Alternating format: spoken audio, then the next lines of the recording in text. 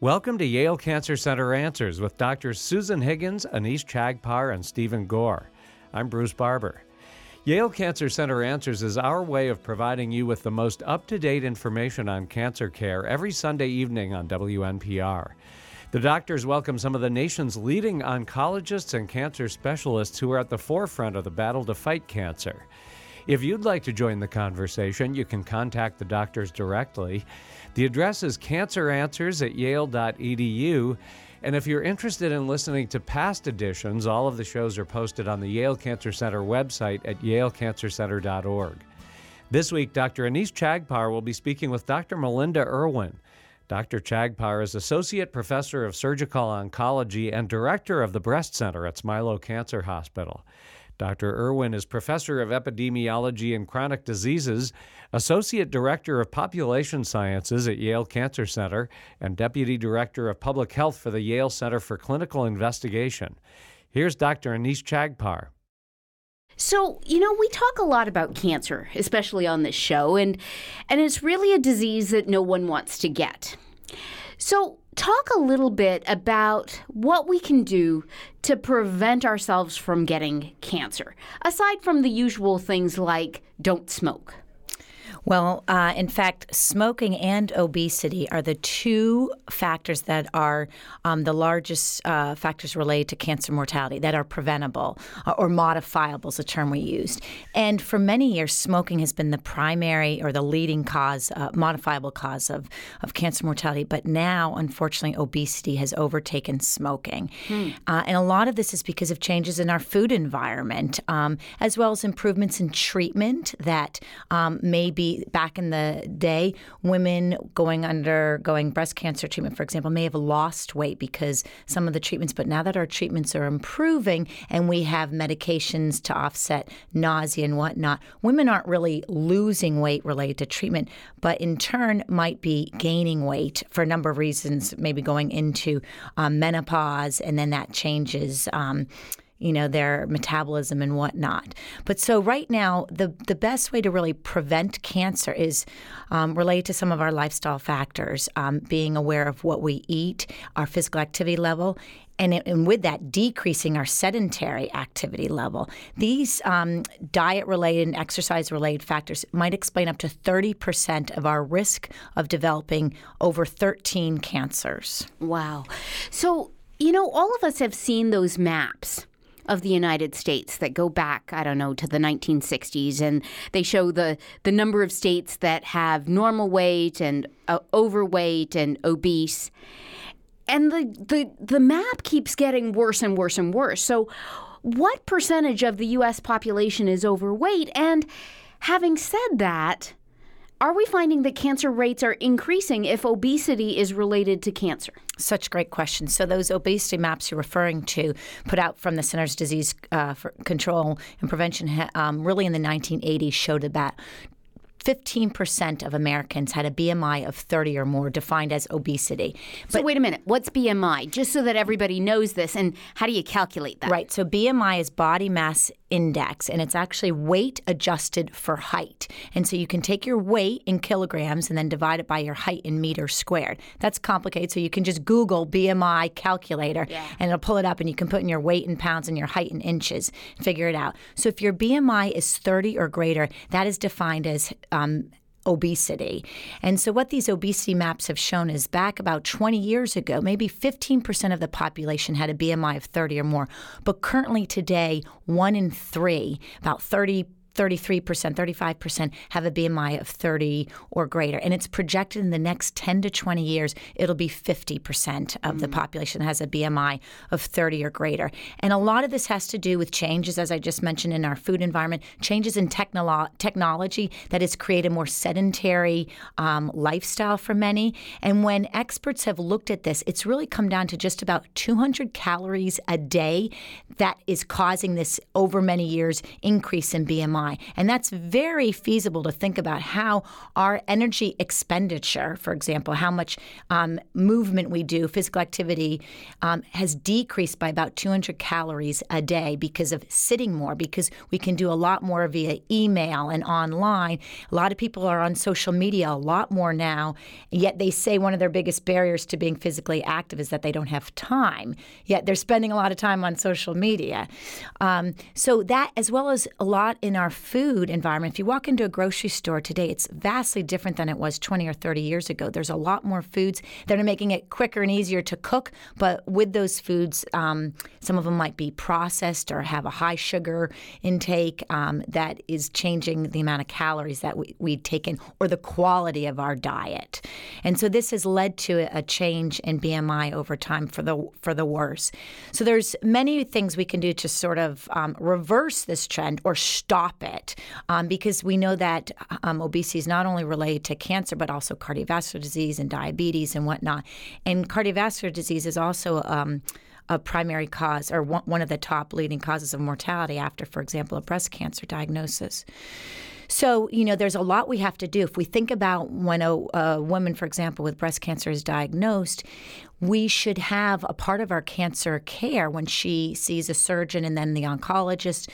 She could also maybe see a registered dietitian and a physical therapist and whatnot, so that right at the start, the whole patient is being treated in regards to taking care of not only her cancer, but other comorbidities that go along with it.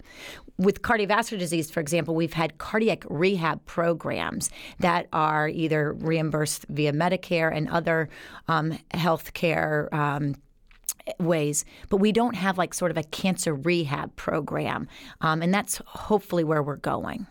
So it sounds like, though, while that's a great idea, and we're going to unpack that in just a minute, it sounds like a lot of the work that can be done in terms of preventing people from getting cancer in the first place would be to reverse the obesity maps that we've seen over the last 20 or 30 years. Yes, and so we can also learn a lot from the efforts in smoking cessation efforts. So there's been a lot of policy changes with tobacco control regarding, in restaurants or in public settings and smoking. And so what can we learn from what has been beneficial with tobacco control and apply that to sort of preventing or treating obesity? What policy changes can be made? There's a lot going on regarding sort of primary prevention of obesity. In 2013, the American Medical Association defined obesity as a disease, and with that, general practitioners or primary care physicians can treat obesity in their clinics, about so many 12 to 18 sessions over a year, and that can be reimbursed. Unfortunately, where it falls short is it's the primary care docs who have to deliver this, and they don't necessarily have the best training in sort of nutrition and exercise and weight management. A goal here at Yale is that we develop an obesity medicine fellowship program to train the next generation of clinicians on doing this, as well as having a comprehensive weight management program to treat obesity. And so we can take that from a primary care setting, and hopefully not only will it improve or lower rates for cardiovascular disease and diabetes, but also prevent a number of cancers associated with obesity. When you started mentioning primary care doctors treating obesity, I was hoping that we would be able to go to our primary care doc and say, okay, where's the pill? And be treated that way. But then as you were talking more, it sounds like this is much more about really changing your lifestyle, what you eat, how often you move, what you do, rather than simply a magic bullet. Because I think a lot of us are waiting for the magic bullet. Well, if you think about a pill for a certain disease, it targets a particular pathway, usually one pathway. But when you think about exercise and healthy eating and weight management, there are a number of different pathways that are targeted. So it's difficult to think of how to develop a pill that would target multiple different signaling pathways. The benefits of exercise and healthy eating aren't just, say through the insulin pathway, but there are a number of different pathways, as well as effects on mental health, depression, anxiety, and stress, and then all the other comorbidities such as cardiovascular disease and diabetes.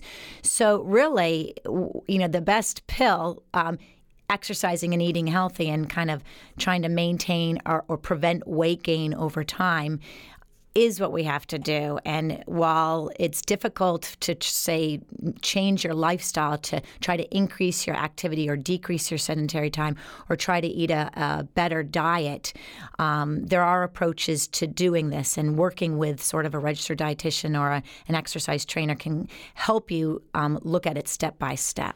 But it sounds really hard, right? I mean, we just went through the whole 20 or 30 years of, the grocery stores have changed and there's much more processed food that make things faster and easier. We've become more sedentary. We are working at computers more. We don't need to walk down the hallway. We can email somebody. There's a lot of things that have changed. And so it seems that it would be difficult to kind of turn that back and adopt these healthier lifestyles. And so if it's been so easy to gain obesity on that map, how easy is it to turn back? How easy is it to prevent? Like, we all get the fact that this is really a good thing, right? We can prevent cancers and so on, become healthier, prevent heart disease. But it seems to me that we've known that for a while, and yet we continue to become more and more obese. Mm-hmm. Yeah, so it's going to take a collective effort. It involves the individual wanting to make the change, but also an effort in our work environments. For example, employers could support exercise, for example, by having facilities available and, say, reimbursing their or supplementing costs associated to their health insurance plan or their 401k, sort of rewarding them for exercising. Having that involved, having numerous environments, and such as we mentioned, the primary care docs involved. So it's going to take a large collective effort. But it also shouldn't be an overwhelming message. You don't have to train for a marathon. The current recommended amount of exercise is 2.5 hours per week of a moderate intensity activity, such as brisk walking. But that doesn't require going to a gym, say, 3 times per week and paying a gym membership. You just really requires a good pair of walking shoes and a safe neighborhood to walk in. So we have to work with our built environment experts. Here in New Haven, there's been a large effort on creating bike lanes throughout the streets of New Haven, which is wonderful. I know through the Yale Hospital and the Yale Medical School, there are maps of like 1 mile walking routes all within sight, so you can't have poor weather be an excuse to not exercise. So it does take a collective effort and a personal effort to want to create this change, but it doesn't have to be much. It could be, that 200-calorie deficit, which or deficit in our exercise or an increase in our eating that led to these changes. So if you think about 200 calories a day, whether that be 100 from increasing exercise and 100 from changing your diet, it's not overwhelming when you think of it from that approach. And we have to take the long look at this lifestyle change rather than a quick fix, a quick diet to lose, 10, 20 pounds in the next month or two. And so oftentimes when I give presentations on our research and I meet with study participants or patients, we talk about preventing weight gain because, losing significant weight can be overwhelming to them, but preventing weight gain and then ideally a 3 to 5% weight loss has been shown to be clinically meaningful in regards to number of metabolic and inflammatory biomarkers related to cancer and cardiovascular disease. So preventing weight gain, decreasing sedentary time, then increasing exercise, and then ideally maybe a 3 to 5% weight loss. That's sort of the end game. That has to occur over, the long term with lifestyle changes rather than a diet quick fix in the next month. Yeah. As you were talking about all of these changes and engaging, the built environment, bike lanes, healthier grocery stores, you start wondering about the impact that all of this has on disparities and the differences we see in African American communities and Caucasian communities, poor communities and rich communities, and whether all of this could build into the outcomes that we see between these populations, that it might be that part of this is related to obesity.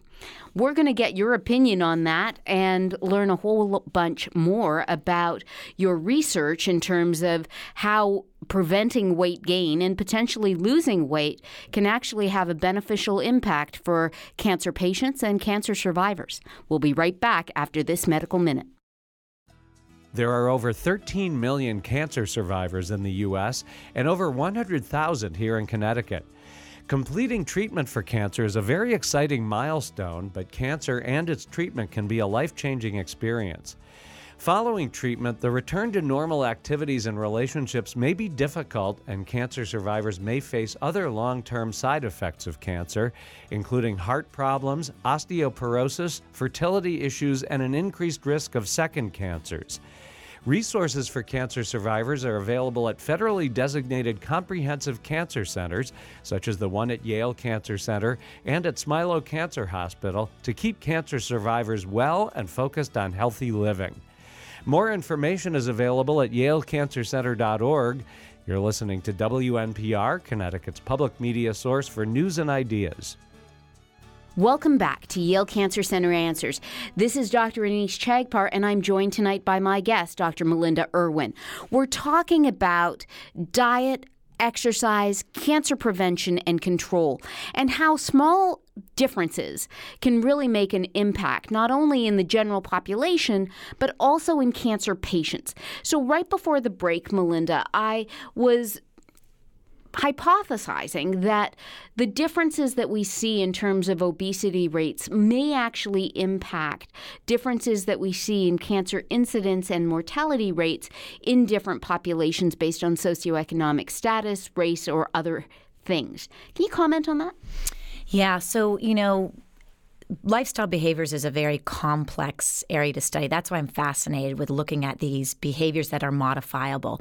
There are upstream and downstream factors that cause these adverse behavior changes that then affect disease.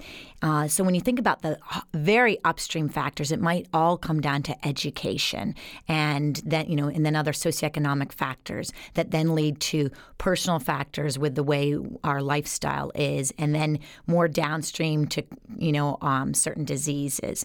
And so when you look at sort of different educational and socioeconomic factors that cause changes or poor eating habits or exercise, we really then have to think, as I mentioned earlier, about the collective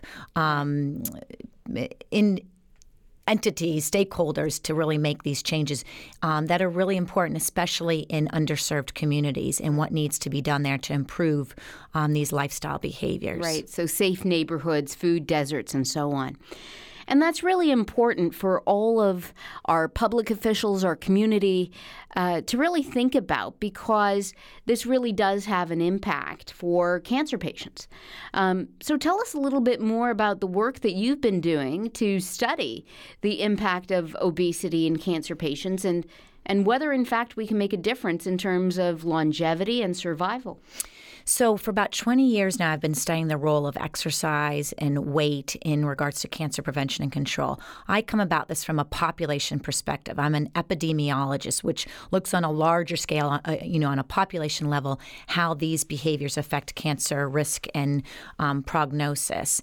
And so my earlier research was really targeting the role of physical activity in preventing and treating breast cancer in particular. And there's been some really exciting findings from observational studies showing that in women with breast cancer, those who exercised, such as just brisk walking, had lower rates of recurrence and mortality than women who didn't. And we also further showed that those who increased their exercise after a diagnosis, so maybe they were not exercising before their diagnosis but became active afterwards, had also a lower risk of recurrence and mortality than if they had stayed inactive. Those were observational studies. So I then took those findings and wanted to see, well, what were the mechanisms? How was it that exercise was lowering risk of recurrence and mortality? And so we did some randomized randomized controlled trials where we took, in this case, women with breast cancer who weren't exercising. They had finished their chemotherapy and radiation, and we randomized them to either a year-long exercise program or a usual care group. And we collected blood and some other measures to look at changes in markers we know measured in the blood that are related to breast cancer, such as insulin and other inflammatory markers such as C-reactive protein. And we showed that these markers changed with exercise. And that was really encouraging because we know that if insulin levels decrease, then your risk of recurrence or mortality improves for not only breast cancer, but colorectal cancer and other cancers as well. We then moved in the last 5 to 10 years to looking what about exercise plus healthy eating, which those together lead to weight loss or prevention of weight gain. And so we did a study called the LEAN trial, which showed diet-induced weight loss with exercise, also in breast cancer patients in the post-treatment setting, improved these biomarkers measured in the blood. And this is really exciting research. We've also measured some other downstream markers, such as collecting breast tissue from biopsies, and to look at some of these downstream markers, if they also change with weight loss. We're doing those analyses now and looking at Ki-67 as a cell proliferation marker to see if weight loss or exercise slows cell proliferation, which could be a very good thing for cancer. We've also collected stool samples to look at the gut microbiome. There's a lot of research right now on the microbiome and how that can be related to cancer. And so we're going to look at that and how exercise and weight loss influences that. But what's really exciting now is a new study that we're about to start that is taking our exercise and healthy eating weight management program into the first year right after diagnosis. So all the research to date that I've done, as well as many others in the field, have really looked at the role of lifestyles after treatment, so about 2 to 3 years after a diagnosis. And the patients at this time, when they're first learning about the benefits of, preventing weight gain, weight loss, and exercise, they're sort of stunned to hear the associations, and they wish they'd sort of heard this information earlier. So we're going to take the research we've done and implement it in the breast clinic in women newly diagnosed with breast cancer. So with the help of you and other breast surgeons and a lot of the breast oncologists, we're going to, after their surgery for lumpectomy or mastectomy, they'll then be enrolled into our trial of really preventing weight gain, increasing exercise, and healthy eating. And this is what's really exciting about the trial. The primary endpoints of this trial will be to look at chemotherapy completion rate, adherence to endocrine therapy such as aromatase inhibitors and tamoxifen, and then also the changes measured in the blood and in the gut microbiome, as well as quality of life, which is so important to look at. And so what we're hopeful to find is that these lifestyle behaviors improve adherence to the critical treatments necessary for improving recurrence and mortality rates, as well as improving their quality of life. So that'll be occurring over the next couple of years, and we hope to share those results with you in a couple of years. So that sounds really exciting, and I'm sure that there are a lot of people out there who are thinking, wow, I'd really love to be in that trial if ever I got breast cancer. Tell us who is eligible. Can people with, we now talk about precancers or DCIS. We talk about true invasive cancers. Are you looking at the whole spectrum? Are these people who have to be having chemotherapy, for example, if chemotherapy adherence is an endpoint? Who exactly is eligible? Yeah, great question. So, this study is a collective effort of a number of colleagues involved. So Dr. Tara Sampt, who's a breast medical oncologist at Smilow, is also co-leading this project with me. You are also involved, being the head of the breast surgery program.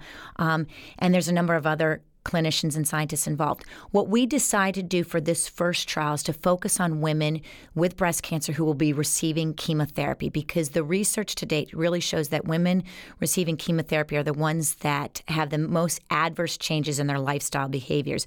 They have the most decreases in physical activity after their diagnosis, as well as adverse changes in diet because of chemotherapy. And then and changes in their menopause, either going from pre to post menopause. So this is still what we call an efficacy trial, even though we're implementing it in the breast clinic. It's an efficacy trial where we want to really have a little bit more of control over who's enrolled, so that our findings are more valid from an internal perspective. And so it will be limited only to women who are receiving chemotherapy, not in the neoadjuvant setting because their treatment may occur over a longer period of time. So it's the adjuvant chemotherapy. It can be pre- and postmenopausal women, and most important, it can be women with any BMI. It's not limited to women with a BMI of 30 or more, because we know that we want to prevent weight gain. And actually, the women who gain the most weight after diagnosis is the women who have a healthy BMI, a BMI less than 25. And so you don't want to ignore that group of women thinking, oh, their BMI is fine, because they might have adverse changes in diet and exercise, which causes them to maybe gain weight. So it'll be any BMI. But for this trial, to be eligible, they can't already be exercising at high levels or eating a really healthy diet, because we wouldn't expect to see much improvement. So it's a pretty broad eligibility. It is limited to stage 1 to 3C, because those are the women who usually get chemotherapy, pre- and postmenopausal, and really just not practicing the healthy lifestyle behaviors. Yeah, which I anticipate will be a lot of people, given what we said before the break about how this, obesity map has really changed, and how many of us, me included, are not necessarily the healthiest in terms of diet and exercise. So, Melinda, one question that I have, and I think many of our listeners may have, is, when we think about people going through chemotherapy, we think about it being hard. And we think about people losing their hair, and they can get nauseous, and they don't necessarily feel great all the time. And then you're going to tell them to exercise. And then you're going to tell them to eat spinach and collard greens. And do you really think that people are going to do this? Well, we'll find out. And I have an amazing registered dietitian, Maura Harrigan, who has many, many years of experience working with cancer survivors, as I said, mostly in the post-treatment setting. So this will be really exciting for us to learn. We know from work that I've done and others that exercise is feasible during chemotherapy. We did a trial called the IMPACT study years ago, which was a telephone-based walking intervention. So they received a weekly phone call from our exercise trainer to increase walking during chemotherapy. As you know, chemotherapy is now delivered usually every 2 or 3 weeks. And so there's usually definitely one day that they can't exercise, and maybe that lingers to the day or 2 after. But then there's another 12 days that they can increase their exercise level. As far as the eating, that's great question of what they are going to want to eat. It's going to be sort of personalized, even though there are recommendations, dietary guidelines of what is healthy eating, primarily plant-based diet, lower in sugars and saturated fats, limited alcohol intake. So we'll work with that framework, but then personalize it to the patient's preferences and side effects that they're having from chemotherapy.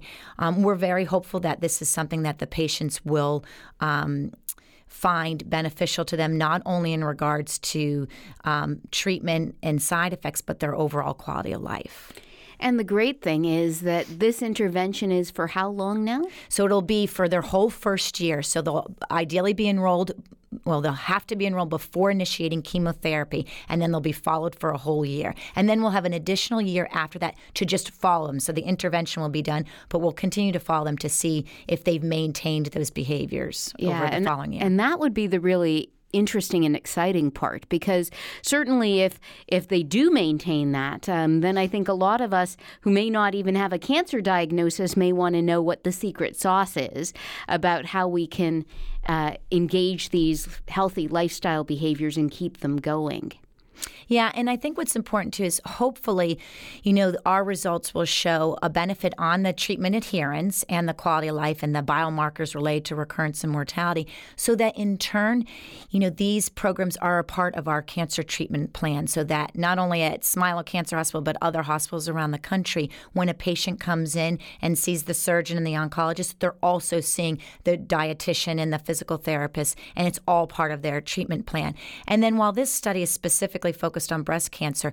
As I said, there are many other cancers related to these lifestyle behaviors. So in the future, the hope is that we'll also, extend this to other cancers. And Melinda, can you tell us a little bit about any research that has really talked about whether diet and exercise impacts recurrence rate of cancer or survival? Because, I mean, we give drugs for this, but can we give diet or exercise as a potential therapeutic? So great question. So a new large study is just being initiated right now called the Be Well trial. It, again, is specific to women with breast cancer. But unlike the studies I just mentioned to you that we're doing, this one is a large trial of about 3,000 women with breast cancer recruited from around the country, with the primary endpoint being recurrence in mortality. And really, it's a weight loss trial, and the goal is 5% weight loss. And does a 5% weight loss improve recurrence in mortality? And if so, once again, that leads to hopefully the recruitment and reimbursement of these lifestyle behaviors in the clinic.